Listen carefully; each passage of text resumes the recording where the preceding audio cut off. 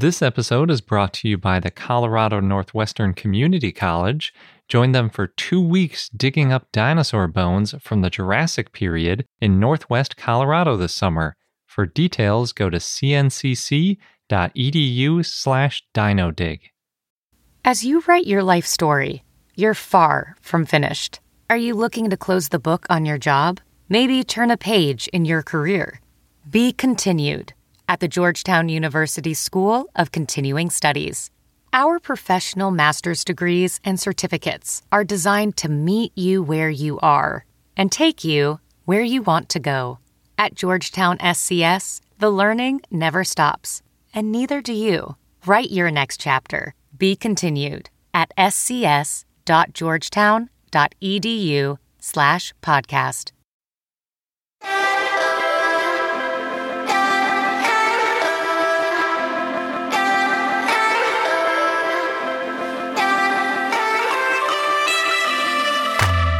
Hello and welcome to I Know Dino. I'm Garrett. And I'm Sabrina. This week we have Dinosaur of the Day, Camarasaurus, and we have a bunch of dinosaur news. But first, we would like to thank some of our Stegosaurus patrons. This week we'd like to thank Scotty, Jackson, Megan Dixon, Kessler, Beth and Scott Wilson, and Tristan Jules. Yes, thank you so much, everybody. We really appreciate all of your support. And we appreciate all of our patrons' support. And if you would like to join our growing community, check out our page at patreon.com/iknowdino. Yep, and you can be like Tristan, who just joined. Thanks, Tristan. Yay, welcome. This week we have 3 new dinosaurs. What? Yeah. The first one I'm going to talk about was written by Oliver Rahout and Diego Pol, and they published a new theropod from Argentina. Not a sauropod. Yeah, mixing it up. It's from Chubut, Argentina, I think. It's in Patagonia, and it's from the late Jurassic in the ballpark of 150 million years ago. And like I said, it's a Jurassic theropod from Argentina, and it's the first late Jurassic theropod that has been found in Argentina. So something of note. They named it Pandoravenator fernandezorum, and Pandoravenator would translate to Pandora Hunter. I didn't look into why they named it that because it was published in Emeginiana, which is one of the papers we don't have access to. But there were so many of them, I didn't really have time to get into all the details anyway. Maybe it had something to do with Pandora's box. I think so. That would be a cool reason. Or somebody that was mad at Pandora for opening the box and therefore was going to hunt them down. I don't know. Could be. And then Fernandezorum, I assume, is named after someone named Fernandez, because that's what it looks like. They didn't find a skull, but they did find at least some tail vertebrae and part of a foot. So a little bit. It's kind of like what they typically find with sauropods in the area. A few vertebrae, part of a leg, and that's it. The next dinosaur was actually found in Africa, although it wasn't really found just now. It was found a while ago with some other dinosaur remains, and Paul Sereno was kind of reviewing some Ornithomimosaur taxa that were from the area and decided to name a new one from amongst the debris.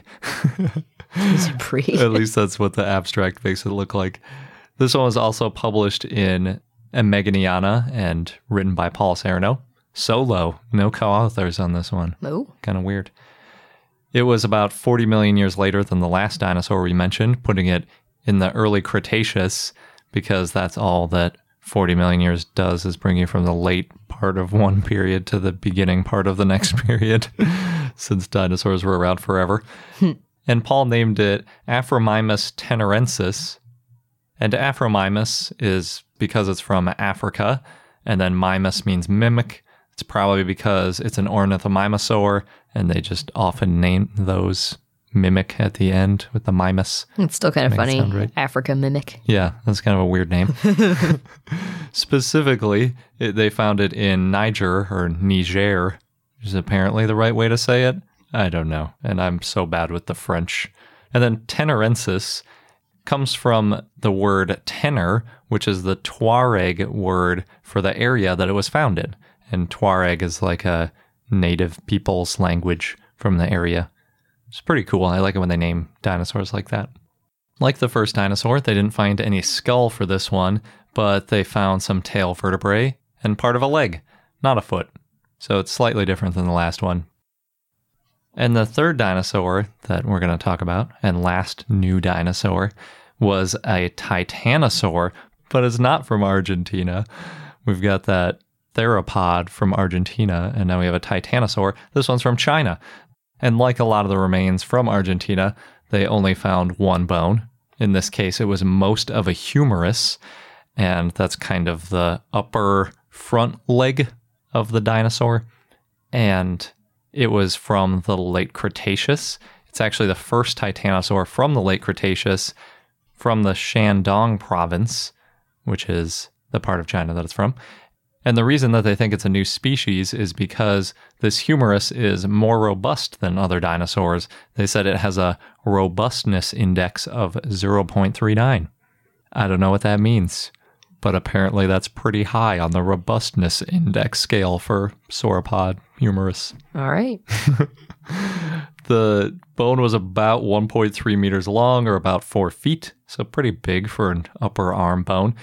And robust, yeah, one might say. They really might.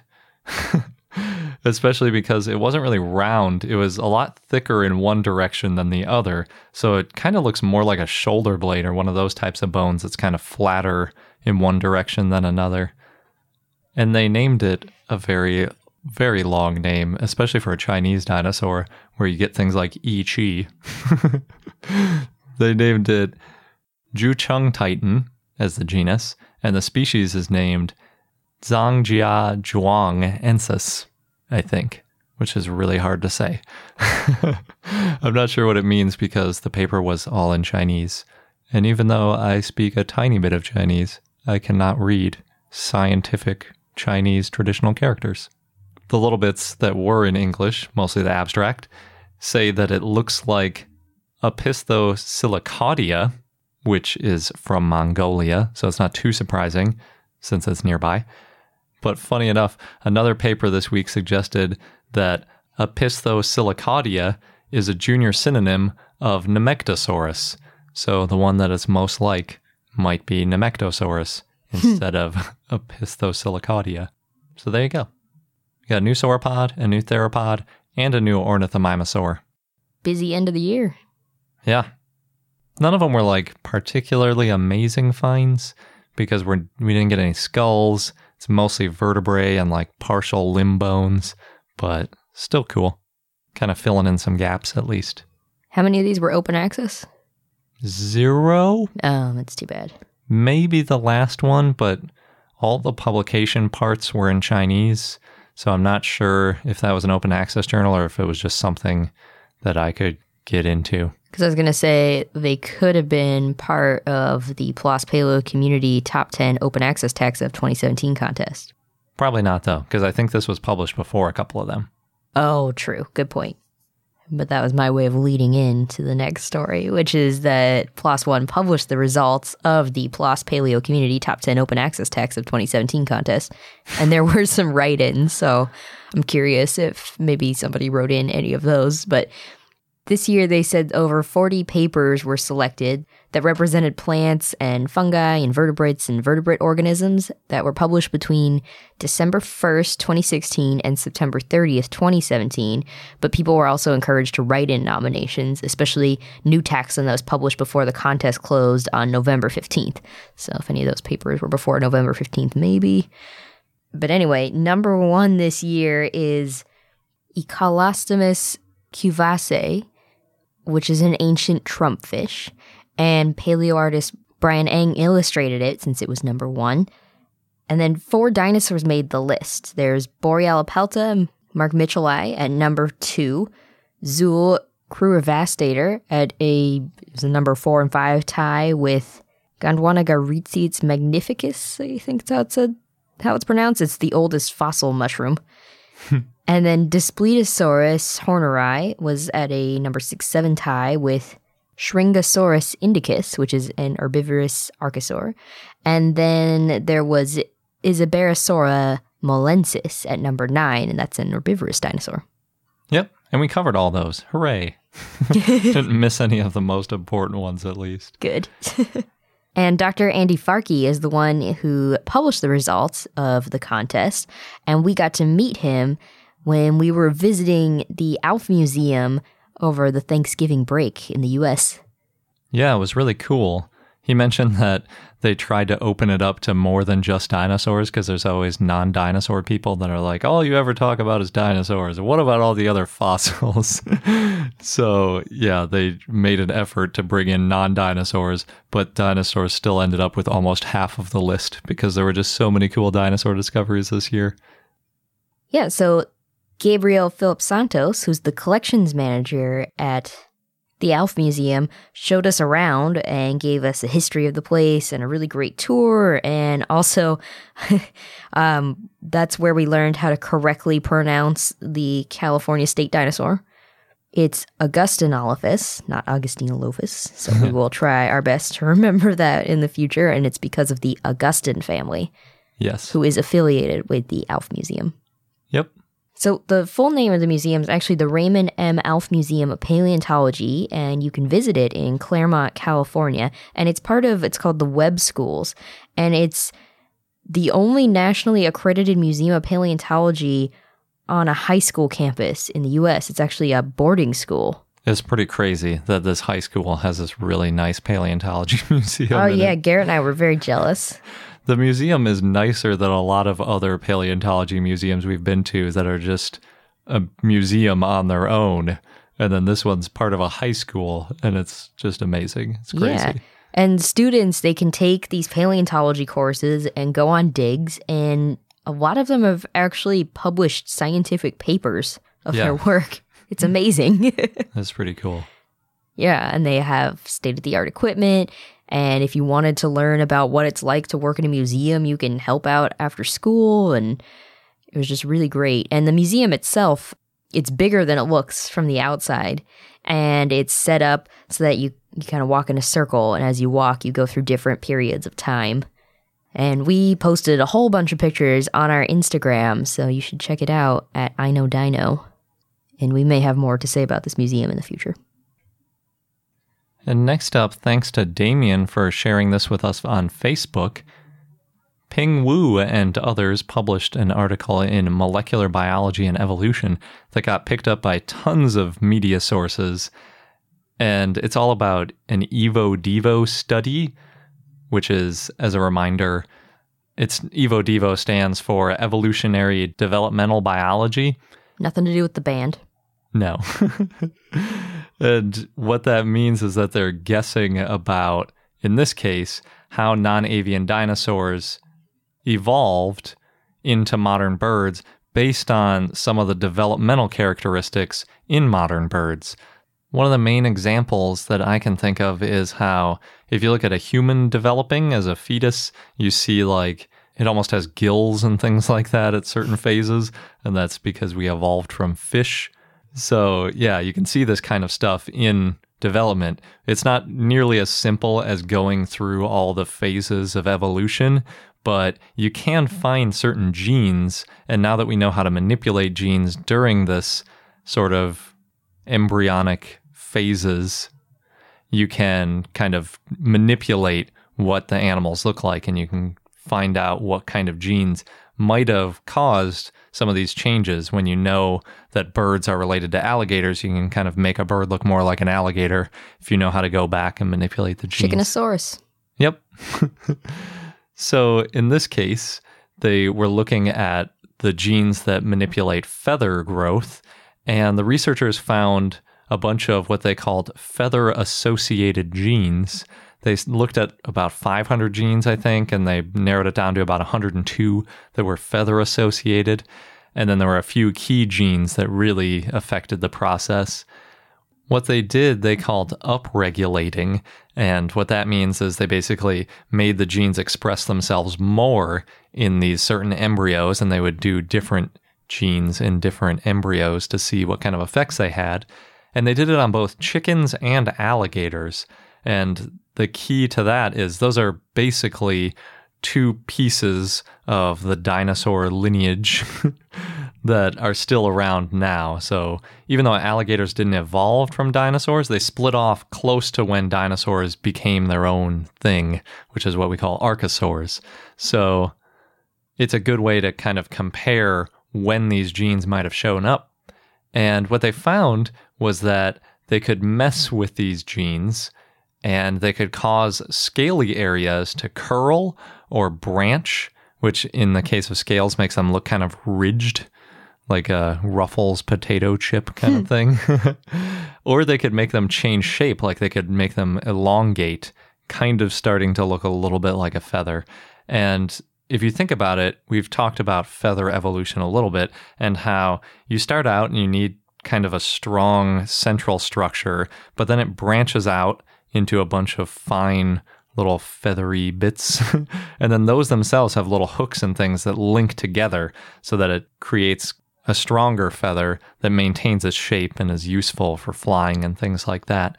So you need quite a few steps in order to grow a feather like that. And if you only do one or two of the steps, you can end up with something like a fluffy downy feather, or you might end up with something that is typically called a proto-feather that's basically like hair, but it's made out of what scales are made out of, not what hair is made out of. So when they applied these same techniques to the chicken scales on the chicken foot, they got feathers to grow between the scales, which was really interesting. And they looked a lot like dinosaur proto-feathers, those bunches of fine hair kind of looks. And what the author said to BBC was, quote, "In human evolution, the great achievement is the brain. In birds, it is the feathers." Yeah, that's cool to fly, but I think we won that. I guess, if there's a winning and losing side. But really, if you think about it, like the process of primates going from relatively unintelligent to smart enough to know how to build all this stuff and make podcasts, you you need quite a bit of similar levels of evolutionary advantage in order to go from just scales to these really complex feathers. And piecing together exactly how that happened is a pretty amazing thing to do. And it could help us learn a lot about how dinosaurs evolved from having scales to having feathers.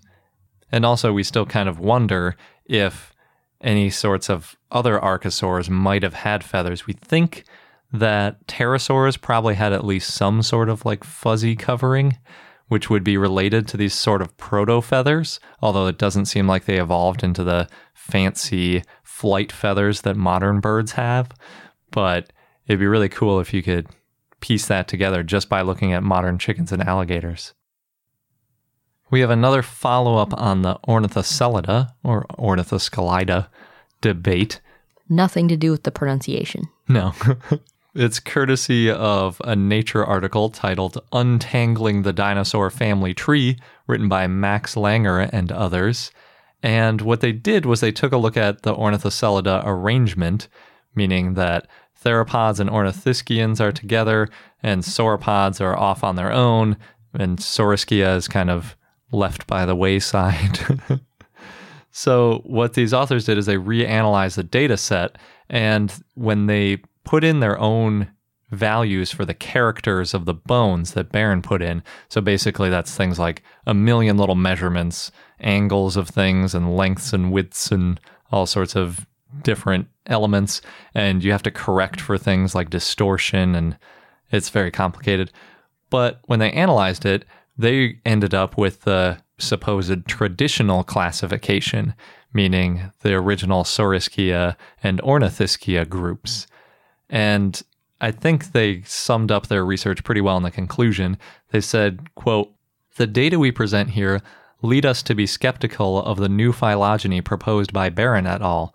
We are excited about the Ornithocelida hypothesis, which will certainly reinvigorate the study of dinosaur origins. However, we do not currently find strong evidence to discard the traditional Ornithischia-Saurischia division, and we must also entertain a third possibility that was articulated in the 1980s, end quote. And the 1980s theory that they're referring to is actually the dinosaur heresies theory that we used as a fun fact back in episode 129. So if you want to hear more about that, you can listen to that. I don't think that's quite as well fleshed out, just because the dinosaur heresies theory also proposed removing some of the dinosaurs from the dinosaur classification and doing some more radical things. There were quite a few things that were proposed there, and it didn't have any sorts of statistical analysis or anything ascribed to it. And Barron et al. Responded to this paper, which makes it fun. They point out that they changed about 2,500 scorings of these characteristics, and that was about 10% of the data. It's a sizable chunk. Yeah, that is quite a bit. But they completely disagreed with one of the dinosaur scores in particular, which is Paisanosaurus. Basically, there were a couple things like they used a ratio of the length of the head to the length of the body and things like that, but we don't actually know the length of the body and the length of the head. They're kind of inferring it from other elements that Barron doesn't think is something we should be doing, basically. And if you change those numbers back and leave all the rest of the 2,500 scorings the same, you end up getting Ornithocelida back again. So it's a very sensitive model to very small changes early in the dinosaur phylogeny. And the original authors also pointed that out. And that's why they say that that 1980s theory is basically just as valid, because you can get to that point by making certain small changes. You'll get these totally different trees. So in scientific terms, it's really not statistically robust. And we need to find more fossils. It's pretty much the only way to settle the debate, because if it's so sensitive to just a couple tiny little measurements, like single individual's bones, you really can't base the whole structure of Dinosauria on that. So still don't really know. That's always the answer. We need more fossils. It really is. Especially in this case, though. Like, just how close all these trees are statistically is pretty crazy. In some other news, National Geographic reported on these advanced X-ray scanners that can hopefully help prevent fossil poaching. So the scanners can create, quote, a map of chemical, quote unquote, fingerprints that can match a fossil signature to that of a particular region, end quote, which would be useful in places such as Mongolia, China, Morocco, and Argentina. And these devices, they're portable X-ray fluorescence scanners, and they show details of the geochemical makeup of fossils and rocks. So Federico Fanti, a paleontologist at the University of Bologna, and a team used the scanner and camera drones to record these geochemical signatures and create a detailed map of fossil sites in the Western Gobi. So the idea is that you can scan any fossil from Mongolia and know immediately where it came from. So then fossils that are returned to Mongolia are easier to identify in terms of where they came from and how old it is, and you don't lose some valuable data that you might if you don't have all of the information. And this could also be helpful for learning more about fossils that were collected and stored a long time ago, though they said it's still just one tool to help fight against fossil poaching. And you also need education, collaboration with scientists and governments, and you want to be monitoring regions with fossils. Yeah, it's pretty interesting. I read a little bit into the scientific paper there, and the chemicals specifically that they're looking at were calcium and silicon for the Namek formation, and then some of the bones in that formation also have different patterns of titanium and uranium, which can be useful. So the calcium and silicon, while statistically powerful, I could see being, potentially fakeable, or if not, they're so ubiquitous that you might get a little bit of overlap with different areas. But titanium and uranium are a little bit less common, so hopefully that wouldn't happen. We've got a few different exhibit news. So from now until February 17th, you can see the new exhibit Dinosaurs of New Mexico at the Carlsbad Museum and Art Center in Carlsbad, New Mexico. And it's a traveling exhibit by the New Mexico Museum of Natural History and Science. And if you're there, you can hear how a hadrosaurid may have sounded, feel the texture of dinosaur skin, and see the cast of a T-Rex footprint. There are also Pentaceratops and Camarasaurus fossils. In Canada, the Royal Ontario Museum will be having their annual Madeline A. Fritz Lecture on January 30th at 7 p.m., and this year, Dr. Mary Higby Schweitzer from North Carolina State University will be speaking about dinosaurs under the microscope and how bones fossilize at the molecular level, and as well as recent findings from the lab. So You do have to buy tickets for this one. They're on sale now, and they cost $20, and after the lecture is a reception, so could be a fun evening. Something happening a little bit sooner is in Scottsdale, Arizona. Pangea Land of the Dinosaurs is having its grand opening December 12th. They actually had to reschedule it. We talked about it in an earlier episode. Originally, it was supposed to be November 24th, and I couldn't find a reason for why it had changed, but anybody who bought tickets for between November 24th and December 12th can reschedule their visit. And Pangea Land of the Dinosaurs, just as a recap, it's an indoor center with over 50 animatronic dinosaurs, and then they have activities like face painting and balloon art and fossil excavations. Next, a little fun, piece of history. The Smithsonian National Museum of Natural History published a post on Charles Whitney Gilmore, the, quote, forgotten dinosaur hunter. So Charles, he was actually known as Charlie to his friends. He was one of the last big names from the what they call golden age of dinosaur hunting in the U.S. And he was born in 1874 near Rochester, New York. And when he was 6, his aunt took him to visit Ward's Natural Science Establishment. And that is what made Charlie want to work in museums. So he started collecting rocks and fossils and bird eggs and insects, and apparently even tried out taxidermy with an unsuccessful attempt to restuff a toy elephant.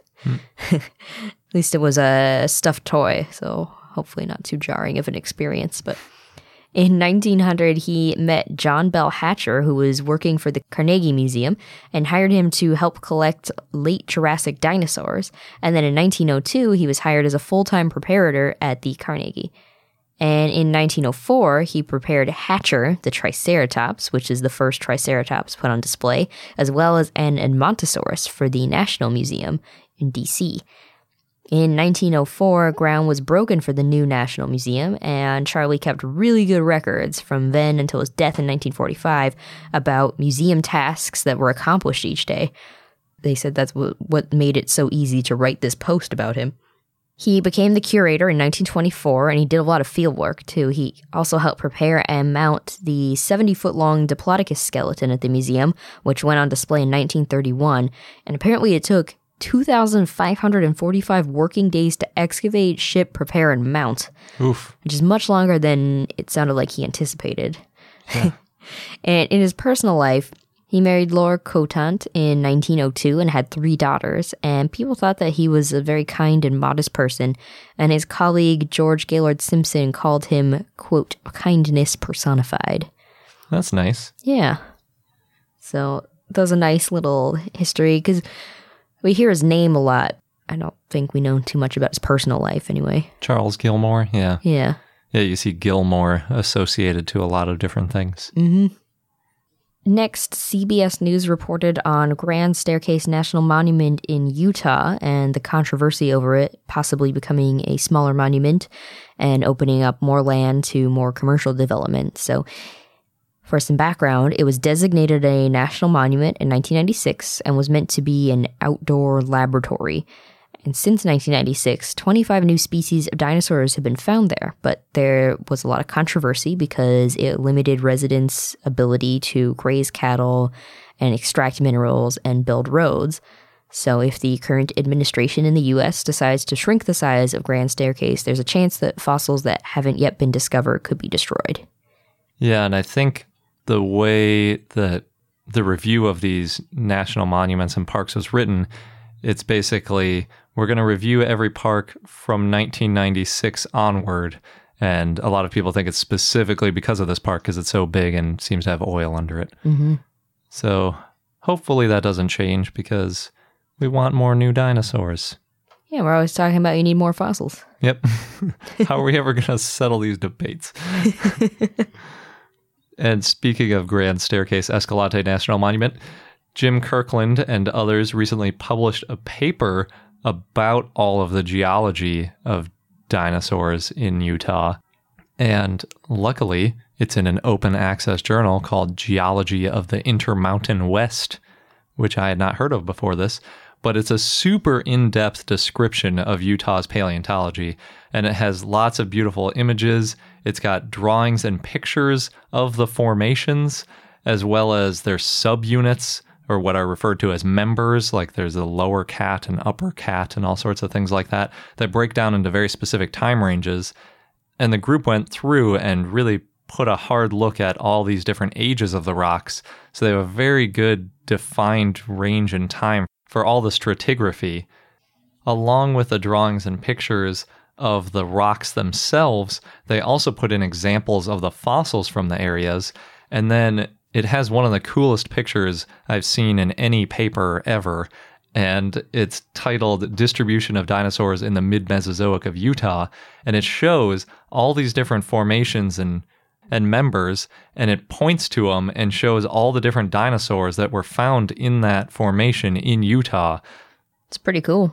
So, for example, at the bottom, the oldest formation at 150 plus million years ago is the Morrison Formation, and it's got Allosaurus, Torvosaurus, Stegosaurus, Martiasaurus, Apatosaurus, Camarasaurus, Ceratosaurus, all the good ones. Lots of other ones.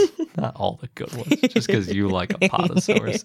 And then if you go up a little bit, you get into the Cedar Mountain Formation and the different cat members, and you get things like different ankylosaurs, you get more sauropods, you get, Gastonia, Moabosaurus, and Utahraptor. And then as you get even newer, you get like Troodontids, you get other Tyrannosaurids, you get even more ankylosaurs and Acrocanthosaurus, and there's just so many cool things. And you even start to see bird footprints and tracks and teeth showing up.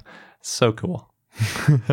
So it's a really great picture, especially if you're in Utah or interested specifically in Utah paleontology or just Western North America paleontology, because it's about as good as it gets.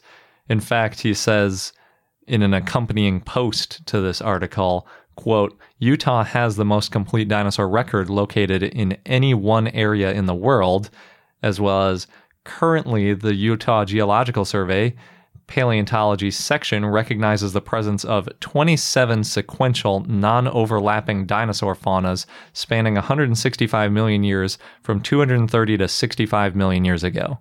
Wow. Pretty awesome. And reading this article, actually skimming it because it's over 200 pages long, it's like looking at a really excellent book on the dinosaurs from Utah, and it's open access, so it's like a free book with tons of good pictures and drawings, and I highly recommend it for anybody who's interested in learning a little bit more about these dinosaurs and where they came from and which dinosaurs they were around at the same time, too. Everything. Yeah, it's pretty awesome. Speaking of learning about dinosaurs, Cal State Fullerton has a new course called Dinosaur World, and in this course, students learn the evolution of dinosaurs and how they became extinct. So it also covers dinosaur anatomy, behavior, and diet. And Scott Matt, who teaches the course, said, quote, I hope that students take away the notion that life in all its forms is actually quite similar when you look at it. In terms of our basic needs and functions and behaviors, dinosaurs are no different, and there are countless comparisons one can make to show that for every seemingly odd dinosaur that we discover, there is probably some animal alive today that is living a similar life under similar circumstances, utilizing similar behaviors, and wielding a similar anatomy that can be used to make sense of these strange creatures of the past. End quote. Yeah, that's true. And a lot of times some of these dinosaur revelations that come out come specifically from just watching modern animals, like especially birds, because they're similar. They're in some of the similar niches. They talk about burying eggs, and we know that dinosaurs buried eggs. So you just watch modern birds bury eggs and how they keep them warm and things like that. As well as like display structures too. We think of some of the display structures as being totally crazy, but if you think about things like peacocks and animals like that, you're like, oh yeah, I guess sometimes animals do just wacky things for display that are not useful in any other way. Or that one bird on planet Earth. Oh, yeah. Yeah, there's some good ones. I forget the name of it, but it pops up in this green thing from its neck. Looks like a giant smiley face. Yeah. I love that bird. In media news, there's a new 6-second teaser for Jurassic World Fallen Kingdom. It's not really a teaser. It's actually Colin Trevorrow tweeted the clip, and it shows Owen Grady giving a chin scratch to a baby raptor, and the raptor looks pretty happy about it. It's pretty cute. I think I watched it on loop a few times. Nice. We also have some more details about the dinosaur on Marvel's Runaways show, now on Hulu. Bustle published a piece. This piece has spoilers from the comics. I started watching the show. I think there's 4 episodes out as of this recording. And it took a little longer than I would have liked to get to the dinosaur. But it's there. And How many episodes in was it? I want to say either the end of one or maybe the second one. Oh, okay. I can't remember because I watched it all together. But there's not much of it. Oh, it takes a while to like actually get a good shot of it. Yeah. It's kind of just running around for a little bit. Gotcha. And there's not much to it yet. But it sounds like it'll become more of a character, at least from what I've read. But according to Bustle, this dinosaur is known as Old Lace. We haven't gotten to the dinosaur having a name in the show yet. And it's a genetically engineered Deinonychus. And Gert, one of the characters, her parents went on a shopping trip in the future and bought Old Lace to protect her, which we don't know this in the show yet. So, spoilers again. She went to the future to get a dinosaur. Not her parents. But it seems like going to the future seems weird. Well, if you have a genetically engineered something. I guess so, yeah. So, Old Lace is telepathic and can communicate with Gert. Oof. Yeah. But what's cool is on the show, Old Lace is actually a combination of a big puppet and CGI made by the company Legendary Effects. And it takes 6 puppeteers, and they're able to pump air to show her inhaling and exhaling, as well as show her emotions. So I actually read this article before I started watching the show, and I was kind of looking to see if I could tell the difference between the puppet and the CGI. It's difficult, but... Yeah, I'm guessing they probably use the puppet when it's more interacting with people. That's usually when they end up doing stuff like that. So you can put your hand on it and things like that, and it doesn't look super weird. Yeah. That's cool. I love a good dinosaur puppet. Yeah, me too. Next, in Ankara, Turkey, there's a giant T-Rex statue that's been removed. It was nearly 10 feet or 3 meters tall, 33 feet or 10 meters long, and it was put up 2 years ago to promote a new theme park, and now it's been replaced by a giant robot statue that's meant to look like an Autobot from Transformers. That's funny. Yeah, fun little tidbit. And last, I just want to share a quick note about a cool Reddit Ask Me Anything AMA happening later this week. So thanks to the Royal Tyrrell Museum who shared this with us. So this Friday, December 8th, Doctors Caleb Brown and Don Henderson are talking about their research on Borealia pelta at r/science. And we got to speak with Dr. Caleb Brown in episode 149, Robocosaurus, if you want to hear that. And if you have any follow-up questions for him, check out the AMA. We'll post a link so you can easily get to it from our show notes. I might have to join and ask some questions. Yeah? You got some follow-ups? I might. Good. December 8th. Thanks. This episode's brought to you by the Colorado Northwestern Community College, where you can become a part of the scientific process. As a participant, you can go on a real-life dinosaur dig, and you'll be helping to advance science and our understanding of the ancient world. What's really cool is that the fossilized bones that are being excavated, they're public, and they're going to be displayed and preserved for future generations to study and admire. Yeah, we've mentioned how that's a really important part of the scientific process, not just getting them out and describing them once, but keeping them and preserving them so that future questions and future scientists can take a look at those bones to answer new questions and validate results. And the site is special and also near and dear to me because it's in the Morrison Formation, known for the sauropods, of course, of the Jurassic time. And it represents one of the best bone beds ever found in the saltwash member. Yeah, the current interpretation is that the site was the result of a Brachiosaurus sort of jamming up a river and then other carcasses piling up behind it. Oh, no. And that's how we got a bunch of different types of dinosaurs all fossilizing together. So, oh no, but also, yay. Good for us as scientists. And dinosaur enthusiasts. Yes. So there are 2 scheduled digs if you want to get involved with getting these bones out of the ground. You can go from July 6th to July 20th or from July 22nd to August 5th. Head over to cncc.edu/dinodig. You'll get all of the details. Just make sure that you register online by May 31st. And again, that is cncc.edu/dinodig, DINODIG. Across America, BP supports more than 275,000 jobs to keep energy flowing. Jobs like building grid-scale solar energy in Ohio and producing gas with fewer operational emissions in Texas. It's and, not or. See what doing both means for energy nationwide at bp.com/investing in America. And now on to the dinosaur of the day, Camarasaurus, which was a request from Cole via Patreon and Dinosaur4602 via YouTube, so thanks. It was a sauropod that lived in the Jurassic in what is now the Morrison Formation in North America, and the name means chambered lizard. This is because it had hollow chambers in its vertebrae. It was first found in 1877 by Ormel W. Lucas in Colorado, and it was named by Edward Drinker Cope in 1877, who paid for the bones. This all happened during the Bone Wars, as you probably guessed. Dun, dun, dun. There's 3 valid species. There's Camarasaurus supremus, Camarasaurus grandis, and Camarasaurus lentis, and the type species is Camarasaurus supremus. It's the originally named species, and the name means the biggest chambered lizard. That's quite a name. Yeah. And the Camarasaurus grandis means grand chambered lizard. That was also named in 1877. And then Camarasaurus lentis was named in 1889. Othniel Charles Marsh later named some sauropods Morosaurus grandis, but these are now considered to be Camarasaurs.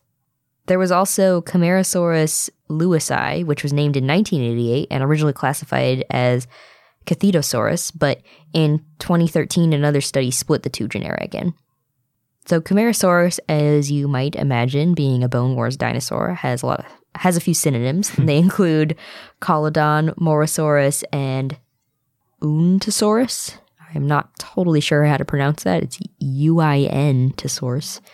You might be the first person to try to pronounce it in 100 years. It's hard to say. I have no idea. So Camarasaurus is one of the most commonly found sauropods, and a lot of Camarasaurus skulls have been found. Cope, he was no Gilmore. He wasn't the best record keeper. And he labeled some Camarasaurus fossils, which are now at the American Museum of Natural History, with letters and numbers to correspond with a set of dig site sketches. But he threw away the dig site sketches, so it's not clear what he meant. And some copies have been found, but not enough to piece together the full picture. Oops. Yeah. We covered this when we talked about Brontosaurus back in episode 100, but Brontosaurus was originally given a Camarasaurus skull. Brontosaurus, though, is a diplodocid, so its skull was more likely elongated and narrow and not so boxy. Charles W. Gilmore, speaking of Gilmore, found a nearly complete skeleton of Camarasaurus in 1925. It was a young Camarasaurus, so drawings from that time depict Camarasaurus as smaller than what we now know it is. Camarasaurus is a basal macronarian, which is a group of sauropods that kept their heads up high, and they include Brachiosaurus, Giraffatitan, and Lucititan. Kind of the pose that most people imagine when they think of sauropods. Mm-hmm. Being really, really tall. Mm-hmm. And Camarasaurus grandis is the oldest species of Camarasaurus. Camarasaurus lentis and Camarasaurus grandis probably coexisted for several million years, and they were slightly different, so it's possible that they filled slightly different ecological roles. And then eventually Camarasaurus grandis disappeared, and then Camarasaurus lentis disappeared around the same time that Camarasaurus supremus appeared, which may mean that Camarasaurus supremus evolved from Camarasaurus lentis. The only difference between Camarasaurus supremus and Camarasaurus lentis is that Camarasaurus supremus was larger, and also it was found in the upper parts of the formation, so it's the newest one. I wonder what Jack Horner and John Scannella would have to say about that. Because that's pretty much the exact differences, but actually that's less differences that you see between Triceratops and Torosaurus. Ah, maybe we'll have to ask them sometime. I know what they would say. They're lumpers through and through. So Camarasaurus lentis could grow up to 49 feet or 15 meters long, and Camarasaurus supremus could grow up to 75 feet or 23 meters long and weigh up to 47 tons. It's huge. It's huge. It's huge-ish, right? It's bigger than anything today, but it's still smaller than a lot of other sauropods were. That's true. That's true. Still, just ginormous to Yeah, me. you still react the same for sure. Yeah. As And I don't run even away. know that I could tell how much bigger one was if I was up close, you know? Probably not. Yeah.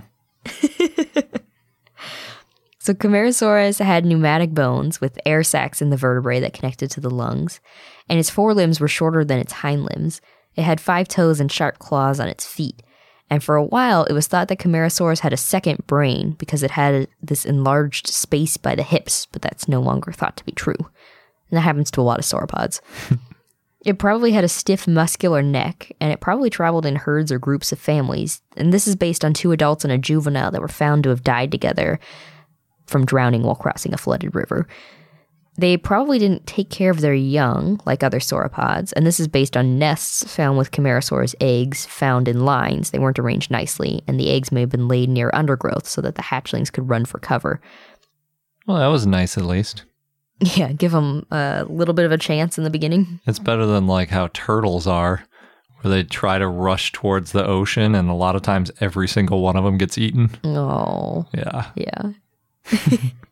Well, Charles Marsh at one point thought that Camarasaurus gave live birth, like sharks, which develop eggs on the body and give live birth, but there's no evidence for this.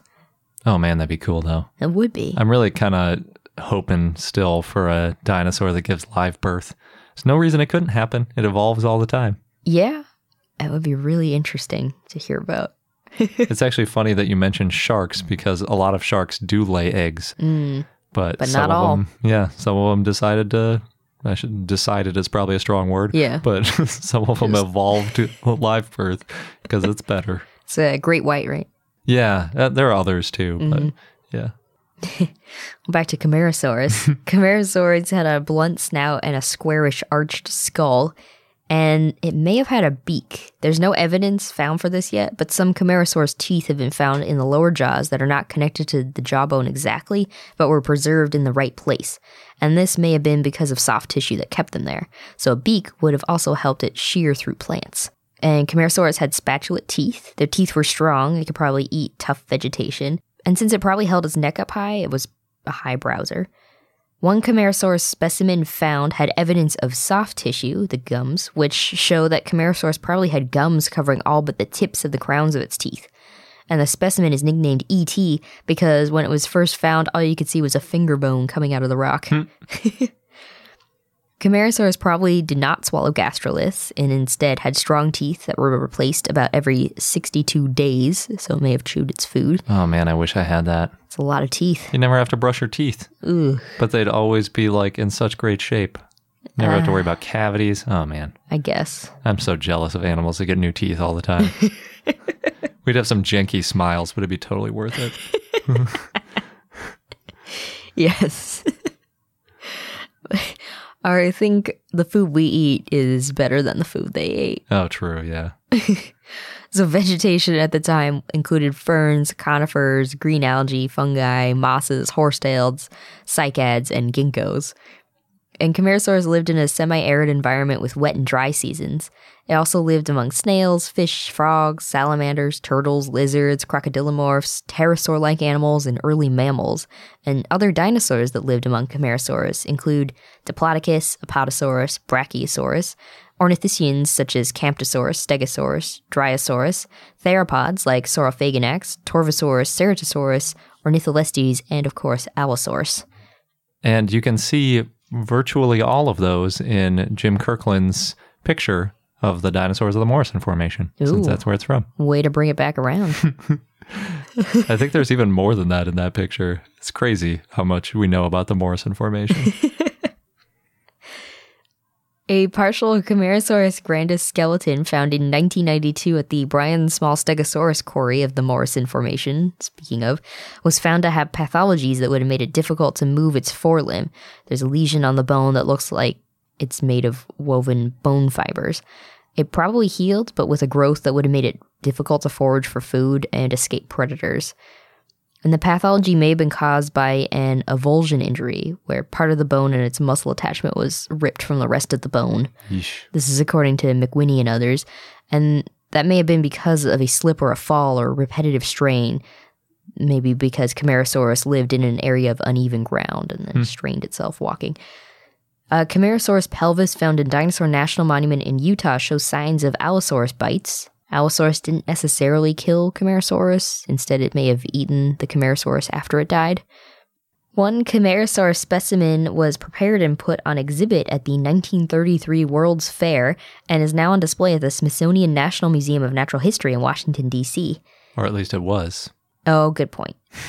It'll probably be back in a couple of years. Yeah, in some form. There's a mounted Camarasaurus lent from the Smithsonian that was on display at the Dallas Federal Building as part of the 1960 Expo to celebrate Texas's 100th birthday.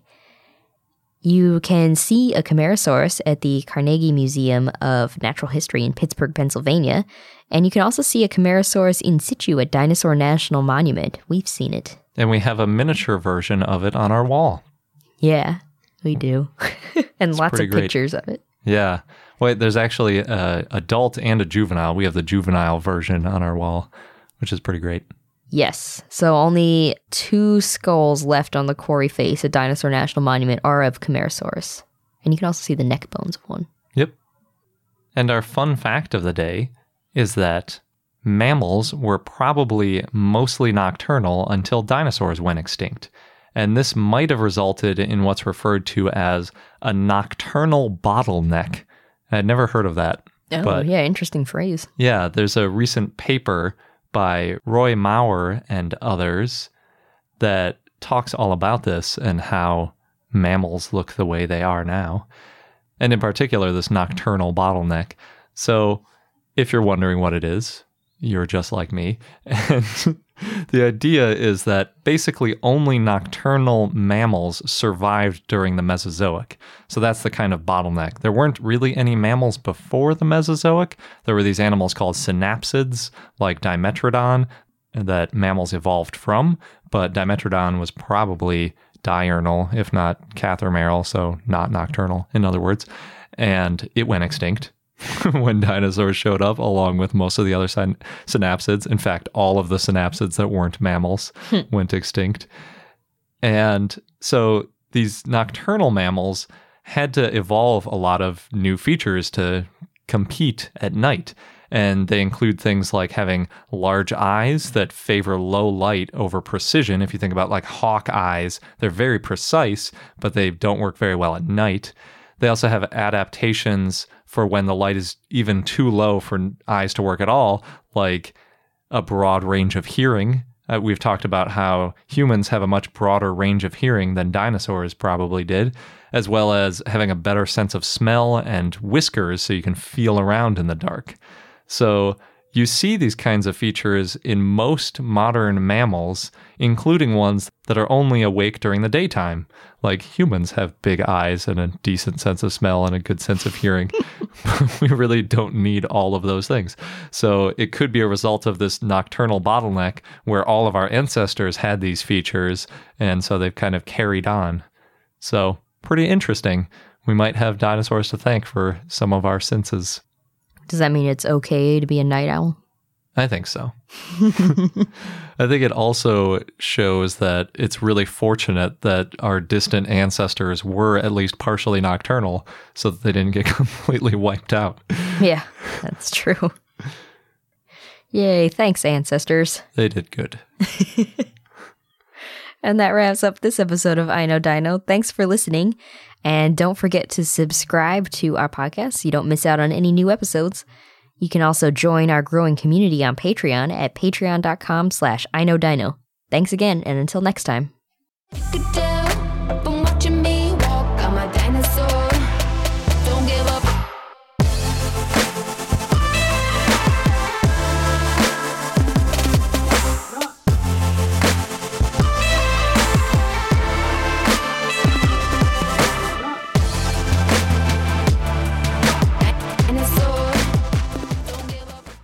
One, two, three, four. Those are numbers. But you already knew that. If you want to know what number you're going to pay each month for your car, use Kelley Blue Book My Wallet on AutoTrader. They're really good at numbers. AutoTrader.